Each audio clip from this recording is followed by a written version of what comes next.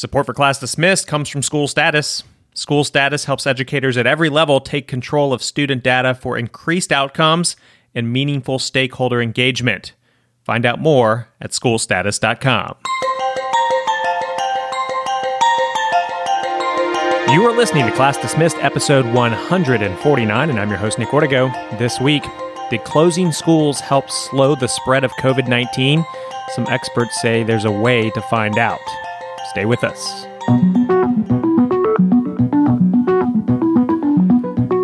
Class Dismissed is the podcast that inspires educators through story. Each week, we cover some of the hottest topics and news in the world of education. Plus, we hear from a guest with a bright idea for education that you can apply in your community. This week, a new documentary was just released about a teacher hitting burnout. We'll talk to the filmmaker.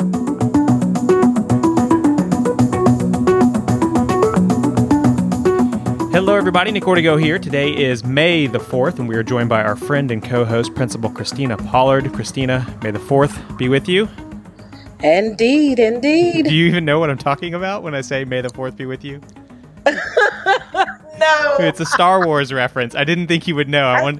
You played it off pretty well. You were like, indeed, and I was like, she doesn't know what I'm talking about. It's this is like a big Star Wars day because it's like May the Force be with you, and then it's become like May the 4th be with you, and Disney released the new Star Wars on Disney Plus today, and all sorts of Star Wars stuff going on. So if you're a nerd like me, you knew what I was talking about.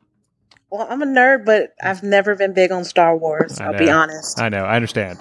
So how are you? How has I guess you're getting close to wrapping up the school year, right? I mean, we're just a few weeks away. We are getting close. In fact, today I sent out a newsletter to parents, kind of guiding them on end-of-year procedures and what we're going to do about awards day, promotion, final grading, all of those things. It's time, and also making preparations to do final checkouts with teachers. I asked my son over the weekend, I was like, so how are you going to get your books back? And he didn't know. So tell me, how do kids get all the stuff back to the school that they may have? Well, one of the things that we're doing is just kind of taking an inventory in our classrooms. We're setting up a staggering schedule for teachers to be on campus and identify any personal belongings left in their classroom. We are bagging them and putting the child's name on it, and then we're going to set up a schedule and make arrangements for parents to come by. In the instance of high schools, when you know they have multiple books checked out to the students, possibly books in their lockers or athletic materials or whatnot in lockers, they're going to set up a rotating schedule, probably based on alphabet, if not by grade level, and then allow students to come and return things that they have in a safe manner following CDC regulations, because the teachers cannot complete checkout without having 100% of their school-owned resources returned by students. Yeah, that might be a challenge. Hopefully that works out okay. I saw, you were talking about athletics. I saw in Alabama, the state superintendent of education is basically saying if things don't get crazy, we don't see another surge, which we very well still could. It sounds like they're going to have this 2-phase process in the summertime, starting with like phase 1, where they take about 10 students and allow them to come back to school for athletics in the month of June, and then maybe even some summer schooling also in small formats. And then as things kind of progress into, I guess, July, they may try to expand that a bit. And it seems like they only want to kind of test it with the older kids because they have a better understanding of the importance of social distancing. Have you heard stuff like this? Absolutely. Many districts are discussing taking it slow and working with older students to see what type of accommodations will need to be provided to get athletics and student activities back rolling. But also, we're required by our state superintendents, which in turn are required by the CARES Act, to develop some type of summer enrichment and remediation for students. And so we've got to have that plan in pretty quickly to our state superintendent. I'm sure there's a national deadline for state superintendents. And so everyone is really looking at what will this look like? What will impact the services we can provide? How many teachers are willing to serve in summer school? Because you have to remember that contractually, teachers' days are almost up. So there will be additional funding required for that tutorial support. And if you can get this perfected, it really gives you insight on how to plan for opening in August. You mentioned the CARES Act. So yeah, from what I understand, every district is going to have access to some federal dollars because of all of this. What are you hearing, like in terms of like, how do we spend this? Where does this make most sense to spend that money? Well, there are regulations surrounding the entire process of the education stimulus money. First and foremost, states and school districts have to show a solid plan to successfully continue distance learning. And that can involve infrastructure upgrades, device purchasing, training for teachers, students, and parents, and then sustainability. Because if you start purchasing inexpensive items like Chromebooks are as cheap as $150 now, in 3 years they're considered outdated. So you got to have some type of plan for sustainability. Do you think we are going back to the classroom in the fall? I do think we will go back in the fall. I don't know what it will look like, if we'll have a rolling type attendance, if it will be certain days for face to face, if it will only be the bottom 25% getting face to face. I don't know, but I do see us going back. And do you anticipate your teachers, the people that report to you, to wear masks as they're teaching in the classroom? Right now, it looks like it's going to be necessary, but I'm also, when I make the comment that I think we'll be back in the fall, I don't know if that means August. It could very well mean October, and by then we could have, some type of vaccination out. Science is moving really fast, and so if they don't have it to where there's something that we can take to protect ourselves, it will be very interesting to see students and teachers wearing masks, but we will have to do what's best for safety of all. Right. I think everyone would agree with you on that. It's just like it's starting to become a reality that may be where we are, where these teachers, especially your older teachers, the more vulnerable teachers or teachers with an underlying condition. I mean, correct. I would expect that they would take all precautions necessary in order to lead their class. And it's just weird when it starts to become a reality that this is where we're headed in a matter, I guess we're 2.5, 3 months away. And like you said, we may push back that start date, which may make a lot of sense. But even with that, it looks very different for primary grade levels. Pre-K through second grade, you're talking about a lot of learning that occurs on learning mats, on the floor, close together. Younger children can't help but to hug and touch and grab on the staff. So there has to be a different plan for primary classrooms also. And a lot of discussion is happening right now because we don't know what to do about that. I personally can't see myself running a school and not loving on and hugging my students, because that's important to their social emotional health. Is when you're checking in with students, say first thing in the morning, I high five and I hug every child that comes in the building. If I can't do that anymore, that's a major piece that I think will be missing from the school culture and taking care of children. Absolutely. And it's tough. It's like I've been working hard with my 5-year-old, to give that person their space, like if we're near the grandparents or, sometimes like her older brother will come by the house, who's now in college, and she's so excited. She just wants to get near him, and I'm like, back up. That's right. I can't imagine having 30 kindergartners or and trying to get them to be calm at certain times, and also respect a kindergartner teacher's space, for their own personal health reasons. That's right. It just really seems challenging. And, hopefully, like you said, the science will continue to advance and maybe even just a treatment and better contact tracing and so forth. I don't know how many people keep up with this, but just last week, Apple and Android, Google, actually seeded, they call it, like they put out the early release of an update to their phones, which will have contact tracing via a low-powered Bluetooth. And so basically what that means is this, and I've seen screenshots from it because there are some developers out there that are now testing this. Have you heard of this? Do you even know what I'm talking about yet? No. Okay, so these two major companies, they have developers from both of their companies working on this, and they are putting out on everyone's phone. I think you're going to have to opt in. It's not automatic, but you turn it on, and basically what it does is, say you and I don't know each other, and we both go to Walmart, and we walk by each other. Without us saying who we are, the phone is registering that we were near each other, okay? But it won't tell, like nothing's recorded like Christina Pollard was here, and I'll never know like who you are. That data won't be shared. But then if you go to, I guess, the doctor, and it turns out you have coronavirus 10 days later, there's some sort of trigger that takes place. Like you may have to tell your phone, like, I am diagnosed with this. And then anyone that you walked near with your phone and their phone, it will notify that person. And it'll never say who you were, but it'll say you were near somebody who was later diagnosed. And I mean, it is a privacy thing, which is probably going to raise some eyebrows, but it also could be a key to letting people know that they may have been exposed to coronavirus. What do you think of that? That's scary. Right? The technology is there, and it is actually being tested. Wow. I really don't know what to say about that, because you will have some people who will feel like that's a bit too much.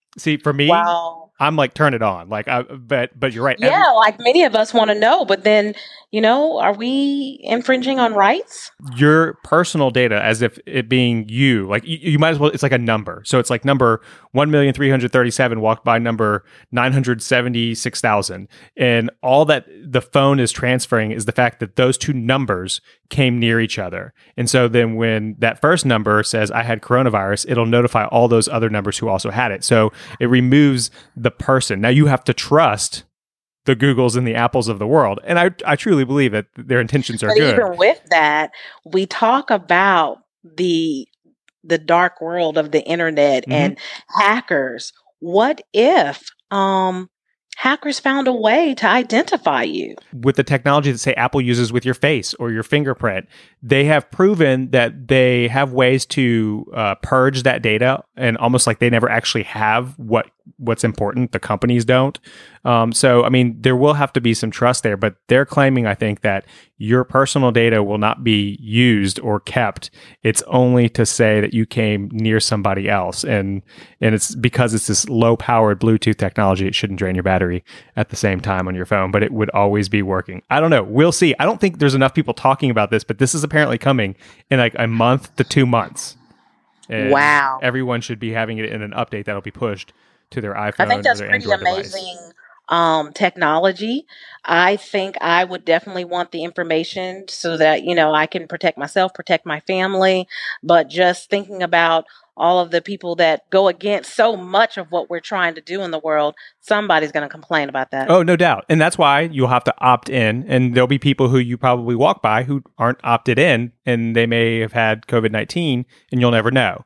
But if the more people that opt in, I guess the better it works and so forth. We'll see. Stay tuned on that one. I just wanted to throw that out there because I know a lot of people aren't tech nerds like me. I can't wait to get an update. So another story that I really found interesting was in the New York Times, and it was about whether or not closing schools, did it actually help? And no one really knows for sure. But there's some cancer doctors who are, they're actually cancer data researchers. So they use data to track cancers and whether or not different treatments work and so forth. And they have a suggestion on how, by the way we reopen schools, they can learn a lot of whether or not closing schools even did anything. I guess the easiest way to describe it is you would have one school stay closed on purpose for about 14 days and the other school slowly reopen, and it will all be tracked. Everyone will be tested from both samples, the closed school, all those students and teachers, and then the one that's actually opening in part with like 50% capacity and a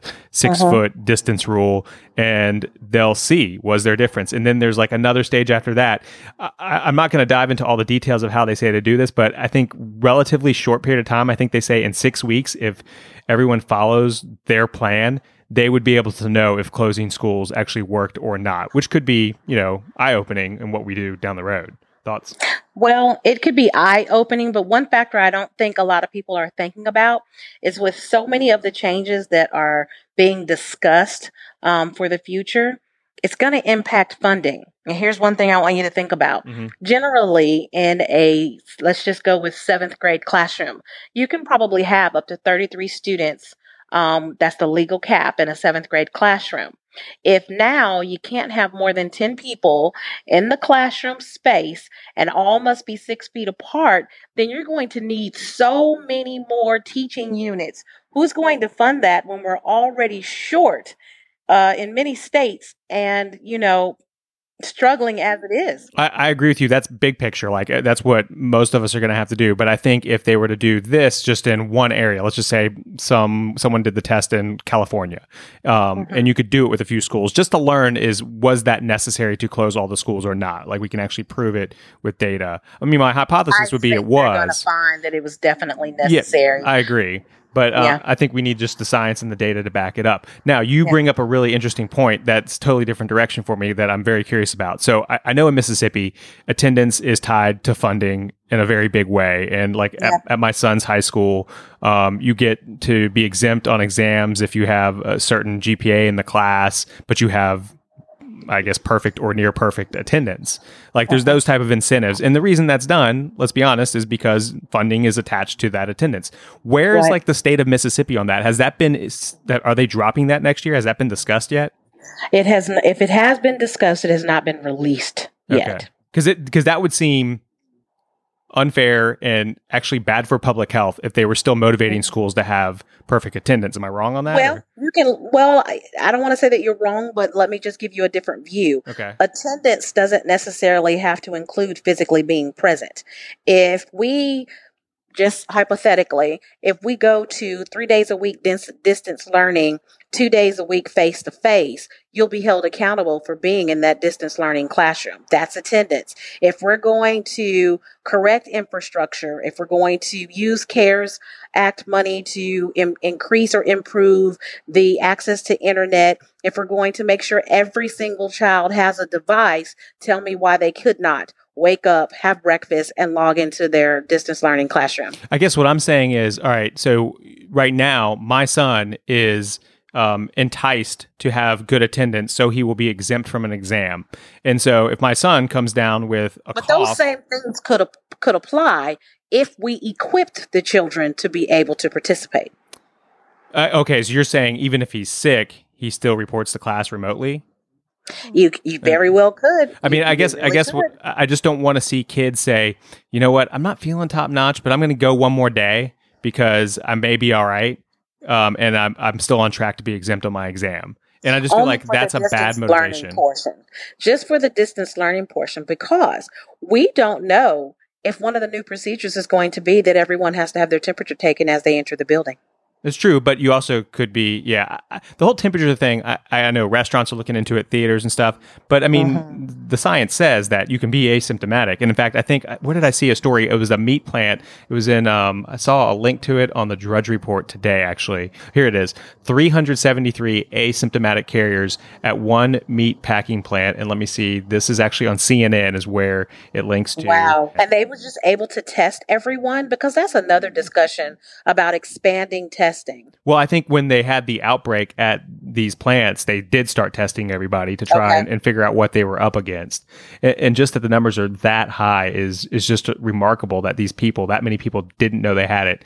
Oh, I feel fine. And they're still handling meat around their coworkers and so forth. And that's really what worries me about the young population at schools is you could have potentially hundreds. If we don't actually get to where we can quickly test an entire school or at least an entire class, how many of those kids could be asymptomatic next fall? So I could stand in front of my classroom and teach all of my students, whether it's 10 of them or the normal 28, and the air conditioning is cycling right. that air in that room. And while they're asymptomatic, here I am exposing yourself.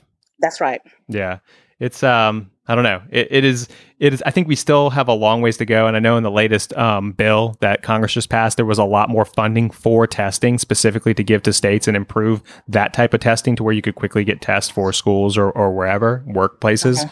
But I just want to hear more about that. I feel like until we get that down, it's going to be tough to reopen next fall. And I think it's going to unfold and change quite a bit until we actually get to some procedures that we can test out. Right.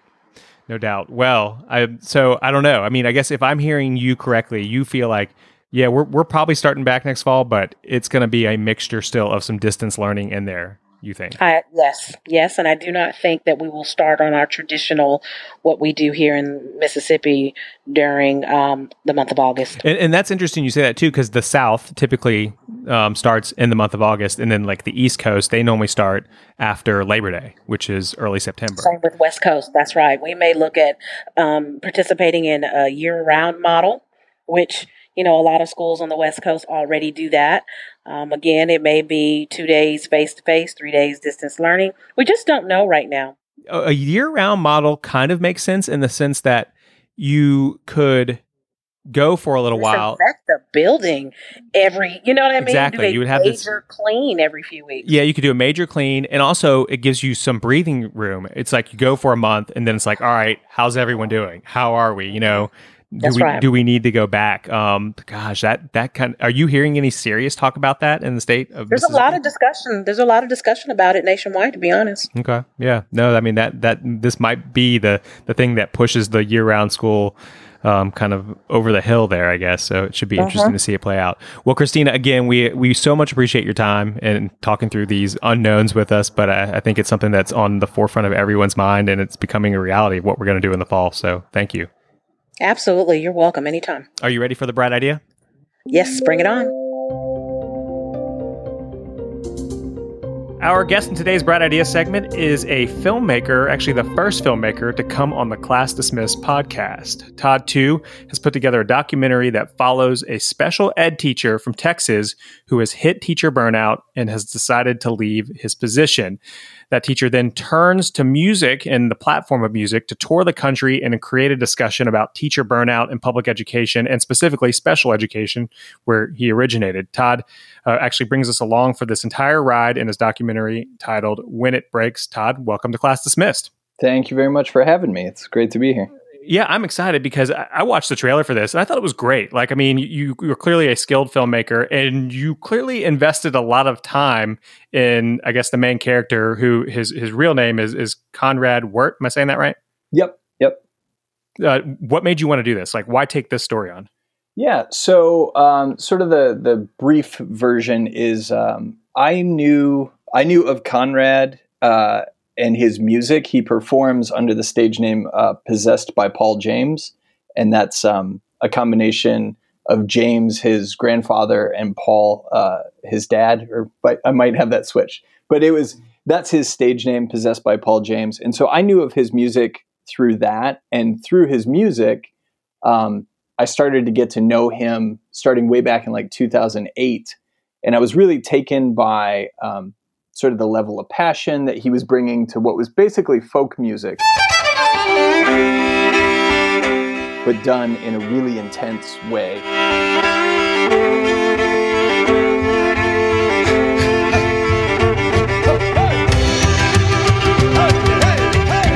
He and I became friends, and as a filmmaker, I was curious about making music videos for his music and maybe like short documentaries. And so we did some of that and collaborated in that way.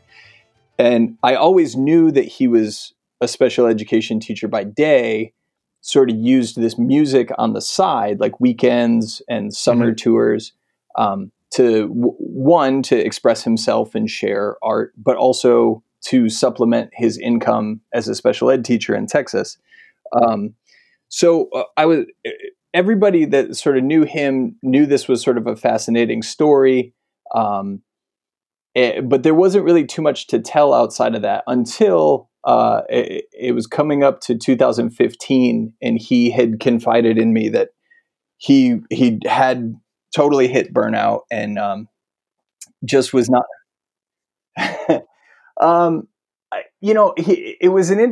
Conrad's an interesting guy. So I remember the first time it came up, it was almost an aside. He was like, "Oh yeah, I've done a lot of thinking about it, and I'm struggling with the workload, which is, at that time he was putting in 50 to 60 hours a week, and literally feeling burnt out. Like he was talking about how, he would come home from work and then he's got 2 small children and just didn't have the energy to invest in them. And then, that causes a rift. In his case, he's got a partner, Jenny, and then his 2 boys. And so your family life starts to suffer because you're unable to devote the time to them.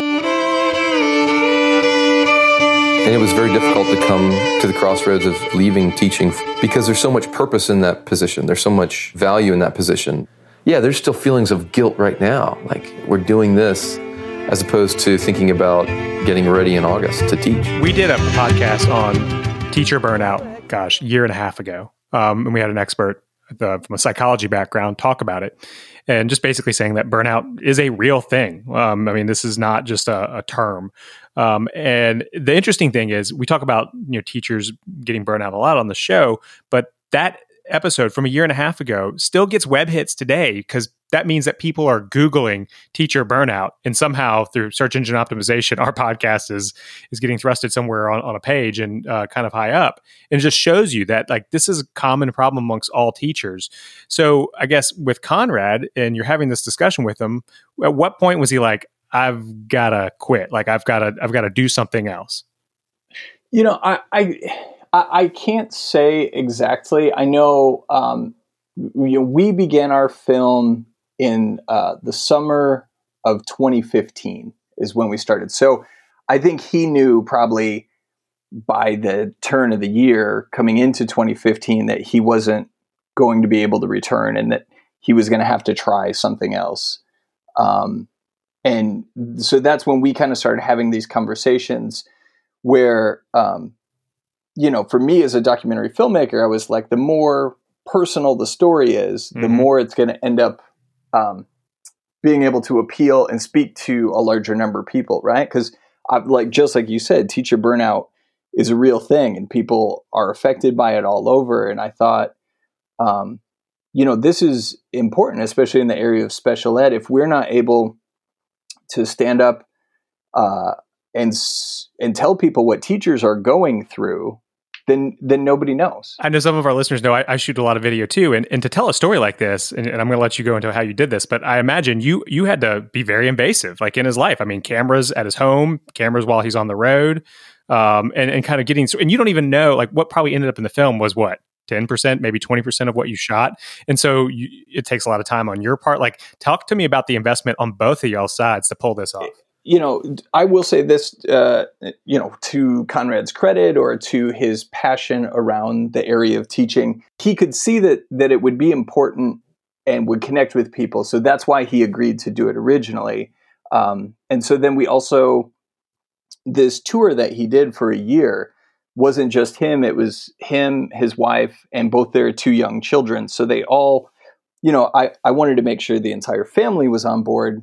Because like you said, we filmed them for almost 2 years on and off. And then they also filmed themselves with their home video camera and then gave us all of that footage to help work into the film. So it is, it's a small independent production. So a lot of times on the road, it would be their 26-foot RV, Conrad, Jenny, their two boys, their dog, and then me and all my gear, all inside the RV, traveling from state to state, doing shows, doing interviews.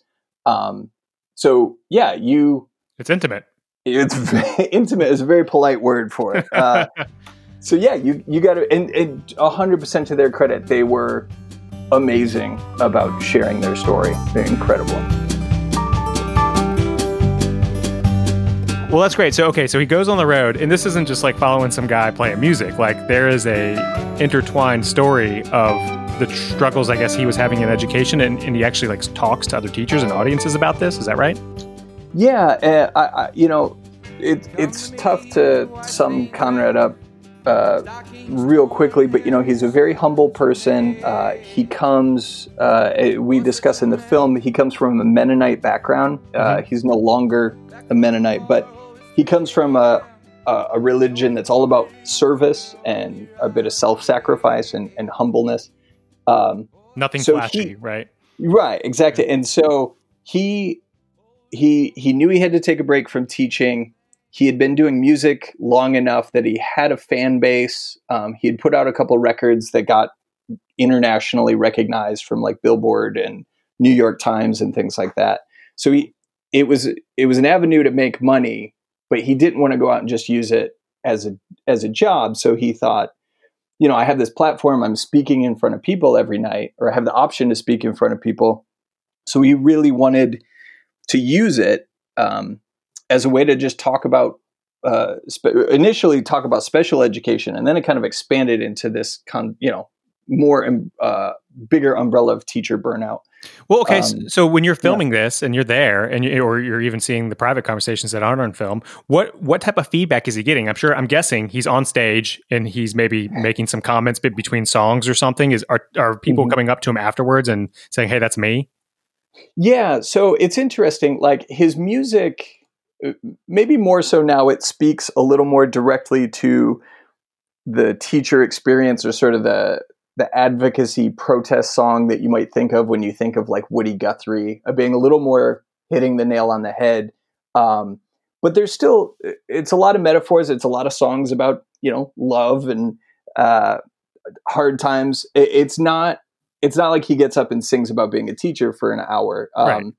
But he is, like, exactly like you said, he's using some time in between songs, sometimes to get pretty in the weeds about what he felt teachers were going through, or what students with special needs are facing in the classroom, to try and use that performance to build some awareness among his audience. And if you're a teacher, I'll tell you right now, you're a real sexy person, and you're doing a phenomenal job in what you're trying to do Monday through Friday. We wanted to try to utilize music and create a discussion of why is it getting harder and harder and harder each year.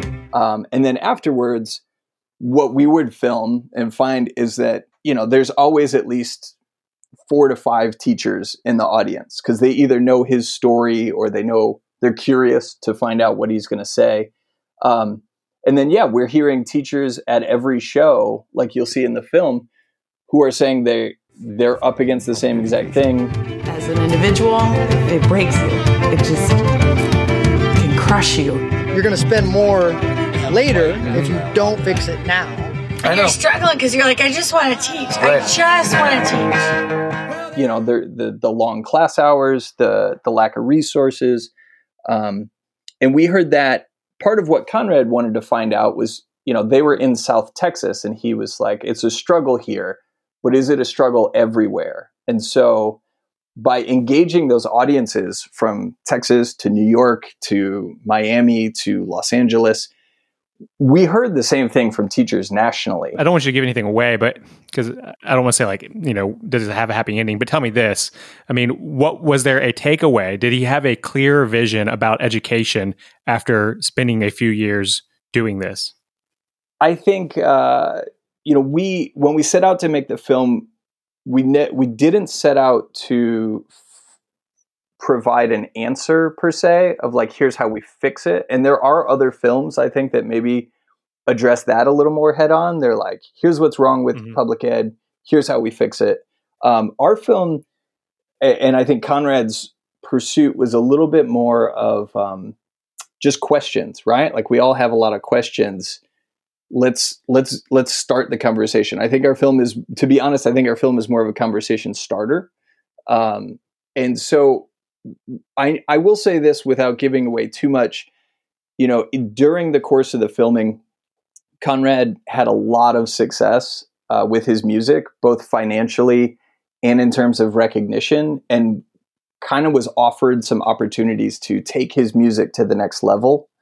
And then kind of had to decide, right, where is my passion? As, do I follow this pursuit of being an artist who can reach people and advocate, or do I go back? Really want to commit to the classroom? And tell me what happened. No, this needs to fail so I can go back in the classroom.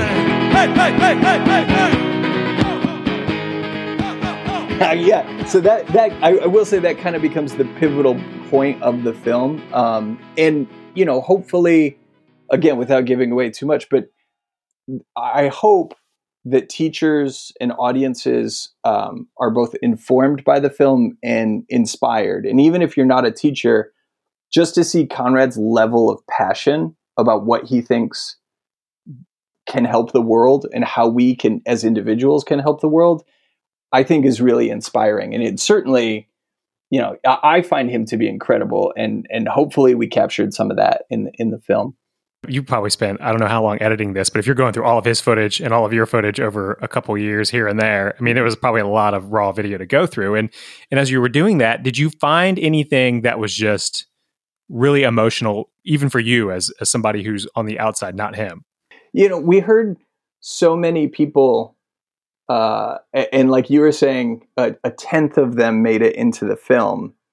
I think one of the interesting takeaways is just, and it's kind of a cliche that like, there's this sort of vibe in our country that like, oh, we love our teachers, they're awesome, but then we don't provide them with a sustainable framework, right? So I think for me, it was just being able to meet so many teachers across the country of various ages, backgrounds, races, whatever, who were willing to go in and stick out this fight. And, the teachers that we talked to that weren't able to stick it out, the ones that did have to walk away from the classroom forever, it was heartbreaking because their passion is in the classroom, but you could just tell, like, you can't, a human being can only do so much. Well, which leads us to the title. It's called When It Breaks, right? And I'm assuming that is talking about just the pressure of being a teacher. Am I right? Yeah, absolutely. And it comes, the title comes from a song that Conrad had recorded years ago that was was framed much less in this sort of context of teacher, burnout. But he has since re-recorded for this most recent album he just put out. And yeah, is absolutely like, what do you do? Like, the system is, some would argue it's broken. Like, we're past that point. So now what do you do? And just personally, what do you do when you're faced with horrific adversity, but you feel like you're doing the right thing? How do you balance that? And how do you balance your family in that context, into that context as well? Well, I really want to watch this. That you've got me, and I really want to know how it ends. Like, I really want to know what direction he goes with his life. Does he stick with the music or get back into education or some sort of hybrid? So if somebody wants to catch this, like, what do they need to do? Yeah, so we are very excited. We are independently releasing the film on May 4th, which is the beginning of Teacher Appreciation Week, not by coincidence. So you can go to our website, which is whenitbreaks.com. And then you can click through. The film will be available to purchase as a digital file or to rent online. Starting May 4th. And we have pre-orders available up till then at a discounted price. So we're just, we've done some live screenings here and there, and we had really great response, especially from teachers. So I'm just super, super excited to finally be able to share this with a wider audience. And what's again that website, whenitbreaks.com? Yep. Just go to whenitbreaks.com. We'll have a big link there that you can click through, and you can purchase it all online. We try to keep it as simple as possible. And we're excited that people are going to get to see it. Like you said, it was a labor of love for several years. And so now to be able to share it with a wider audience, especially considering the situation that teachers and parents are in right now, given the health scenario that's going on, I think it's an even better time for us to take a minute and appreciate our teachers and figure out how we can help support them and better our own education system. We could not agree more, Todd, too. Again, this is really cool. So glad that somebody is putting a focus on teacher burnout and has done it so eloquently with film. Again, it looks really high quality stuff, and we appreciate everything you're doing. What's your next project? Are you sticking with Conrad, or are you going a totally different direction? That is a good question. We've put,